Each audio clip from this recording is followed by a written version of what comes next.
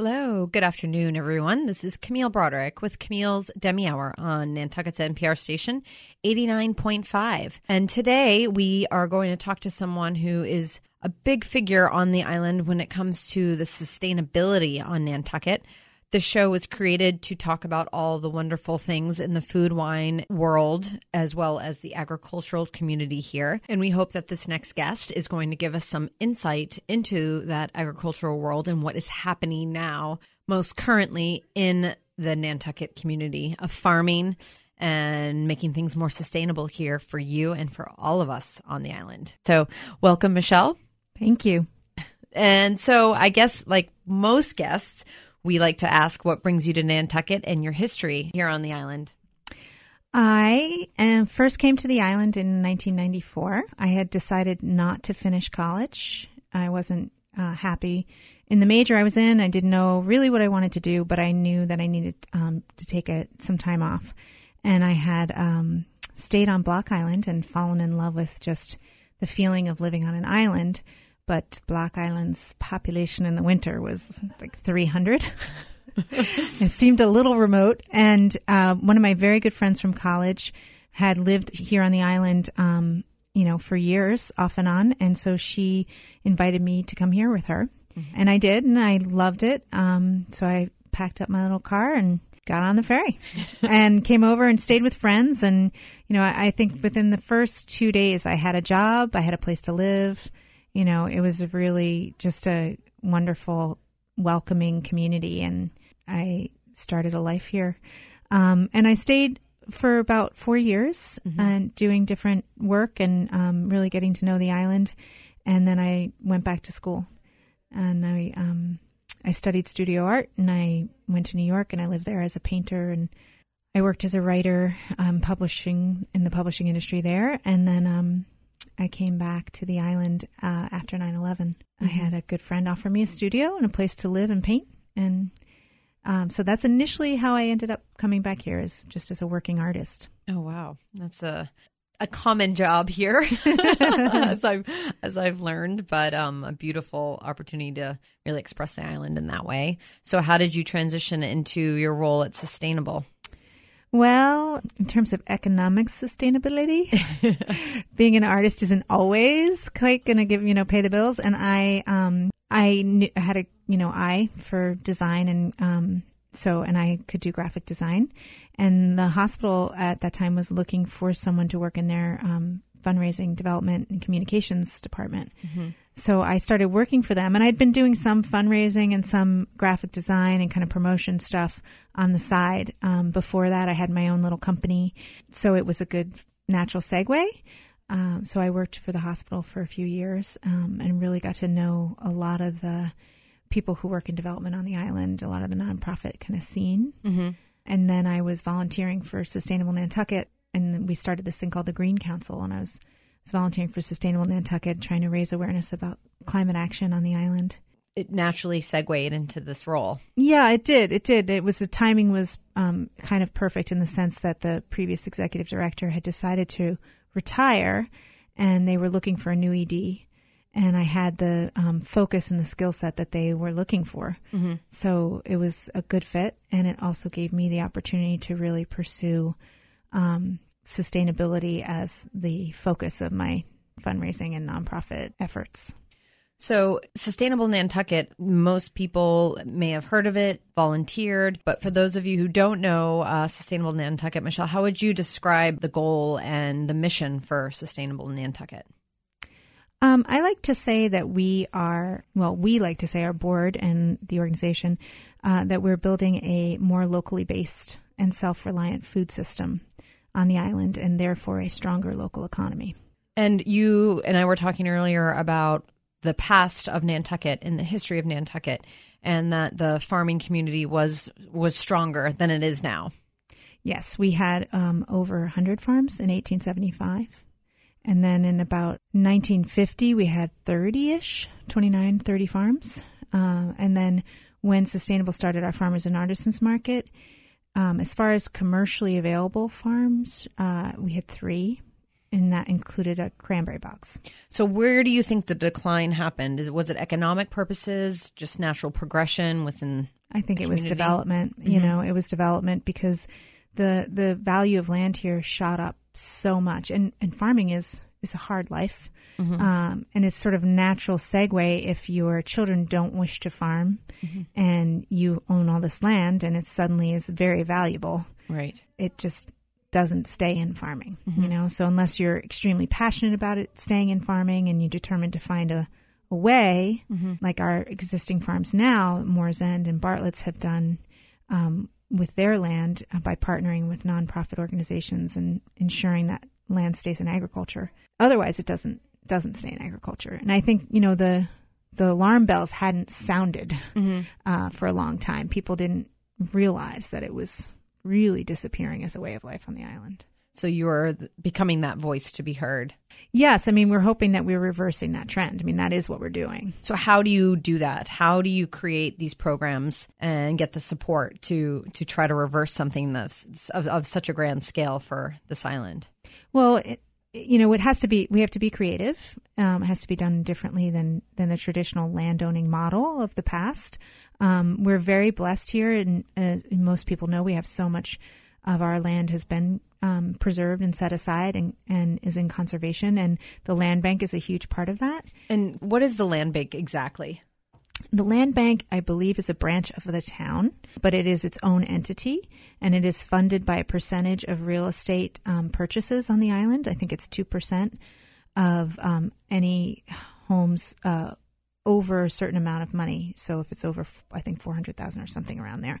Can't quote me on those very exact numbers, but my understanding is it's 2% of those purchases over a certain amount of money. If you're not a first-time home buyer, especially, you would pay that.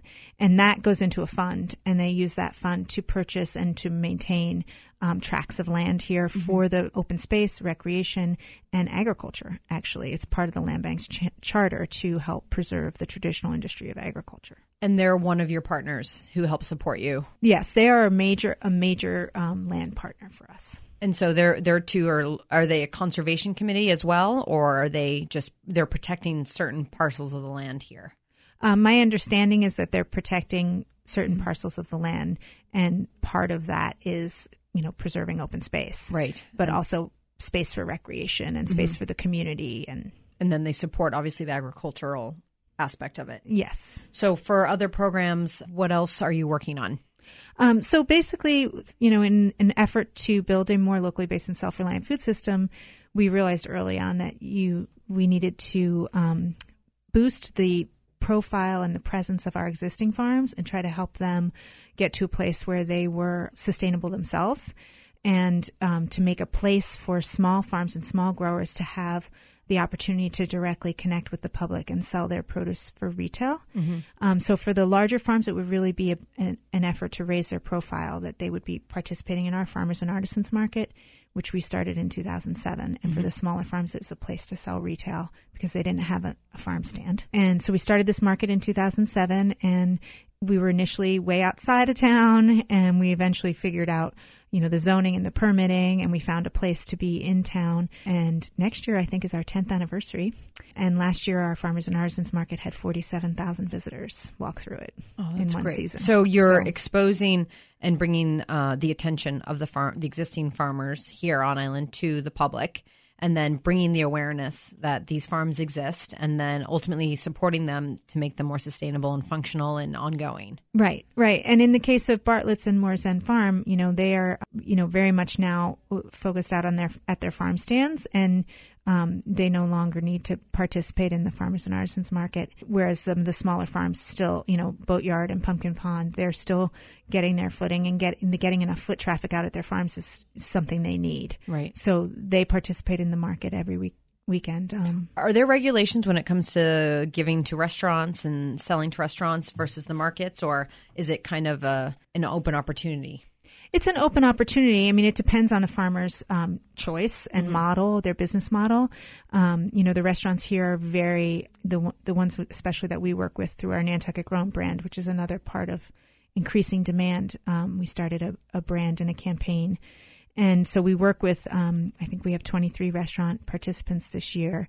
and several value-added food producers like Cisco and Ambrosia, AgFresh are all part of our brand. And that's because they're either creating products with local ingredients in them, or in the case of the restaurants, they're, purchasing quite a bit of local oysters, produce, fish. Speaking of the local oysters, that's a growing market here. We've met the Rezio oyster team, and as well as some independent oyster farmers that are now new to the oyster world in the leasing of the land that's been given out there on the harbor. So is that a growing division for you? It is something that we're starting to focus more and more on in trying to help the oyster farmers as well connect with the chefs.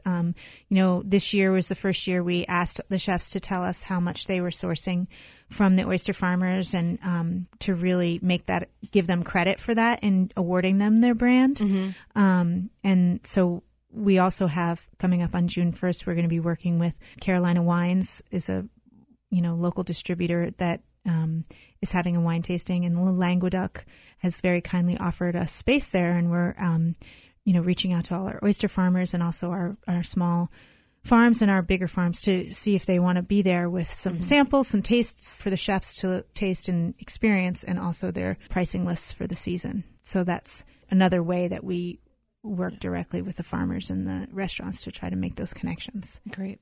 If you're just listening, you are hearing Michelle Whelan on the air right now. She is the executive director of Sustainable Nantucket, which is a nonprofit organization here on island that their mission is to create a more sustainable local food system here on Nantucket. And what is, I think, trending now is obviously the farm to table movement, being sourcing locally, knowing what's in your meal and knowing what the ingredients and the things that you buy. So that must be working for you when it comes to getting the popularity and the demand that, like you said, for the attention to this issue, which isn't just local. You also said that it's kind of a global issue as well.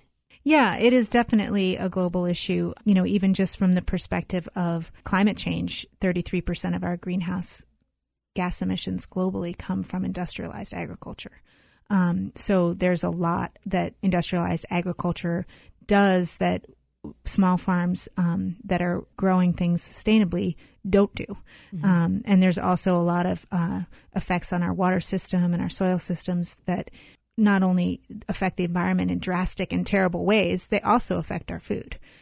So I think people are becoming more and more aware of that, and they wish to eat things that are going to be good for them.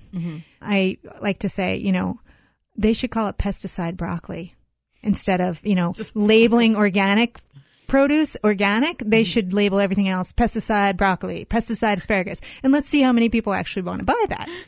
Because that's what it is, Well, the unfortunate thing is when you buy the food and you spend the money and then you realize that half the nutrients aren't even there. So you're trying to eat healthy, but then you don't even realize that it's not even healthy just because it's a vegetable. But it does. I mean, I think the reason for organic certification is if you don't know your farm and you don't know your farmer. When you're really invested in purchasing local food, then you will have visited your farm most likely, and you will have spoken with the farmer, and you understand about their growing methods. And I don't know that organic certification is so necessary in those cases. What you need to know is what are their methods and how are they growing their food. We have a small farm that it's a teaching farm. We're teaching people how to grow food. Growing new growers for the island is out on Hummock Pond Road. It's the Walter F. Ballinger Educational Community Farm. And we're teaching sustainable methods there, and that's really important.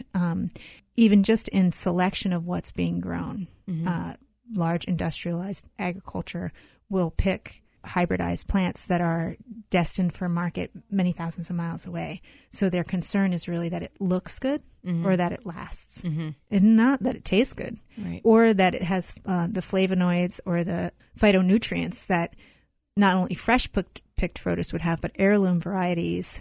The darker in color a fruit or a vegetable is the more flavonoids it has in it, the more nutrients it has in it. And so much of what you get that's industrialized is just empty of that. It becomes challenging because if you live in the city and if you're not educated, you don't know how to eat well. And I feel that the Northeast is a rather well-educated area in the country, as well as Northern California when it comes to the education of our food systems. And trying to be more informed about what's organic and what you're eating. That is a trend, like we were saying earlier, but it is challenging. Right. So without having the knowledge or necessarily the money, how do you maintain sustainability? Well, are you talking from the perspective of a young farmer, or are you talking from the perspective of a consumer? Of a consumer.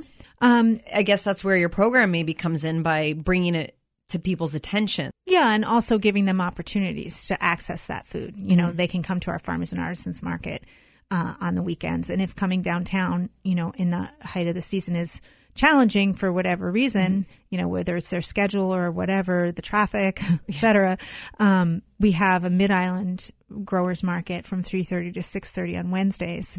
That'll be next to Glidden's Seafood on that little area, open area there. And so you can get your produce there. And then what's the price range? Is it affordable? It really depends on what you're buying and how much that grower grew. And, you know, I don't know, but I would say it's probably comparable to, you know, Bartlett's, which is our larger scale farm here on the island.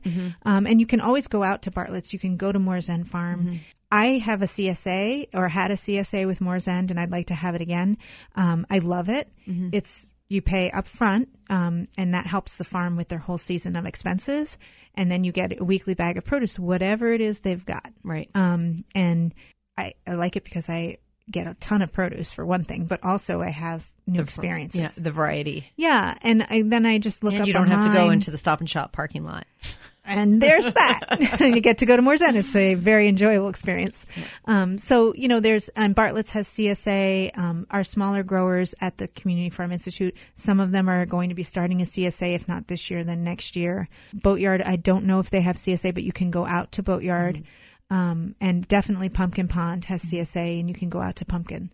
So, you know, I think there's options. You have to search for them. Right. And there's also the option of growing your own. I mean, I think even in very small spaces. Yeah, you can do a lot in a small space. Yeah, we just had actually a workshop this weekend. It was it was a wonderful workshop. We had someone come from off island to our farm because we hold these workshops and classes all season long, and we did year-round indoor salad gardening with this author and teacher, Peter Burke, and it was awesome. And it's very much the kind of thing where, you know, he's teaching people how to do what he himself learned to do, because there was a dearth of salad and produce for him in the winter season in Vermont. And so he experimented and came up with all these methods of growing quite a bit of food in a small space indoors. So you're creative. So Sustainable Nantucket expose people to what's happening on the island and are educating people by providing tools and opportunities for them to learn how to be more sustainable, how to grow, and again, bringing the awareness of those who are doing that already. Yeah, and I would say, you know, we always say our bedrock program is our farm to school program. That we have a over 3,500 square foot garden at the school. We just moved it because the school's under construction. So we're rebuilding that right now. We've been teaching out of that garden in one form or another since 2010. And our farm to school program manager, Kathleen Minahan, she's a licensed nutritionist. She's an excellent teacher. She's been working with kids of all ages, you know, from preschool through senior year, you know, over the last 6 years. And now we're starting a summer program. So we'll be teaching kids, you know, basically in collaboration with the community school all summer long as well. And we've always had camps come in, and we've always had like visitors and volunteer and family days. But now we're going to do an actual, you know, every day, 5 days a week summer program. That's great. They also do the culinary program for the young kids too, so that falls in line with that. Yeah, we teach cooking classes at the new culinary center. We used to teach them, you know, a taste test in the cafeteria and in the garden, things like that. But we're so happy because this wonderful facility downtown gives us the opportunity to do more hands-on, more in-depth. So taking on this role as executive director, what challenges do you see the island really facing, and where would you want, or what improvements would you want for the future for Nantucket to be more sustainable? I think we have to be really cognizant of what is happening with our development, you know, making sure that we have affordable housing, because, you know, as a nonprofit, where we have apprentices and people who come here to work for sustainable and to try to help move this agenda forward because they're passionate about it. I mean, that's a huge issue for us, is just trying to find housing for the people that are here to work for the summer for their farms and to help us. I think, we're obviously not alone. It's in a crisis. Mm-hmm. So I think pushing forward affordable housing is huge. I'd like to say you can look at sustainability, every aspect of sustainability, through the lens of agriculture. You can look at, hey, we need housing. We need it for our farm workers. We need it for, everyone on the island. We need to make sure that our drinking water stays pristine. I know, that we have a sole source aquifer and it's sand filtered, and we've always been really proud of the quality of our water. But I don't know what the effect of so much Roundup being placed on lawns, because we have so many, now homes here as opposed to open tracts of land that we used to have. We've got a lot more green lawns, and green lawns often require herbicides that, could be affecting our water table. Right. And I think that's, something we need to think about, because if our water table is affected by that, and then we're putting that on our organically grown crops, right, it's going to have a long-term effect. So there's that. I'm really worried about our scallops. Our eelgrass is diminishing, and the scallops need the eelgrass to survive. And that leads back to, in a good part, to how much fertilizer is being placed on mostly those lawns. So I don't know how much you know about organic practices, sustainable practices when you're growing food. You've worked on a farm, that you amend the soil slowly over time. And once there's damage, it takes so much longer to recover. Yeah, and you can't use quick release chemical fertilizers at all in organic practices. So, we would never do that. But people who are uninformed are using these things and they don't know. Right. And we do have a new fertilizer regulations, and everyone's hopefully following those, and we're making steps toward that. But I think we really need to raise awareness around planting native plants that aren't going to require that kind of water or fertilizer maintenance. Yeah, there's some controllable factors, and then other things that over time, with people helping out, it should hopefully change the community a bit. Yeah, and I think obviously we hope that everyone will support both the farms and the Sustainable Nantucket's efforts to change the culture around food on the island. Great. Well, I wish you all the best of luck and continued success, because your presence has been growing on the island, and it is bringing awareness, I believe. So best of luck and congratulations. And we will continue to support you in all ways we can. Thank you so much. All right. Thanks for joining us today. Have a great day.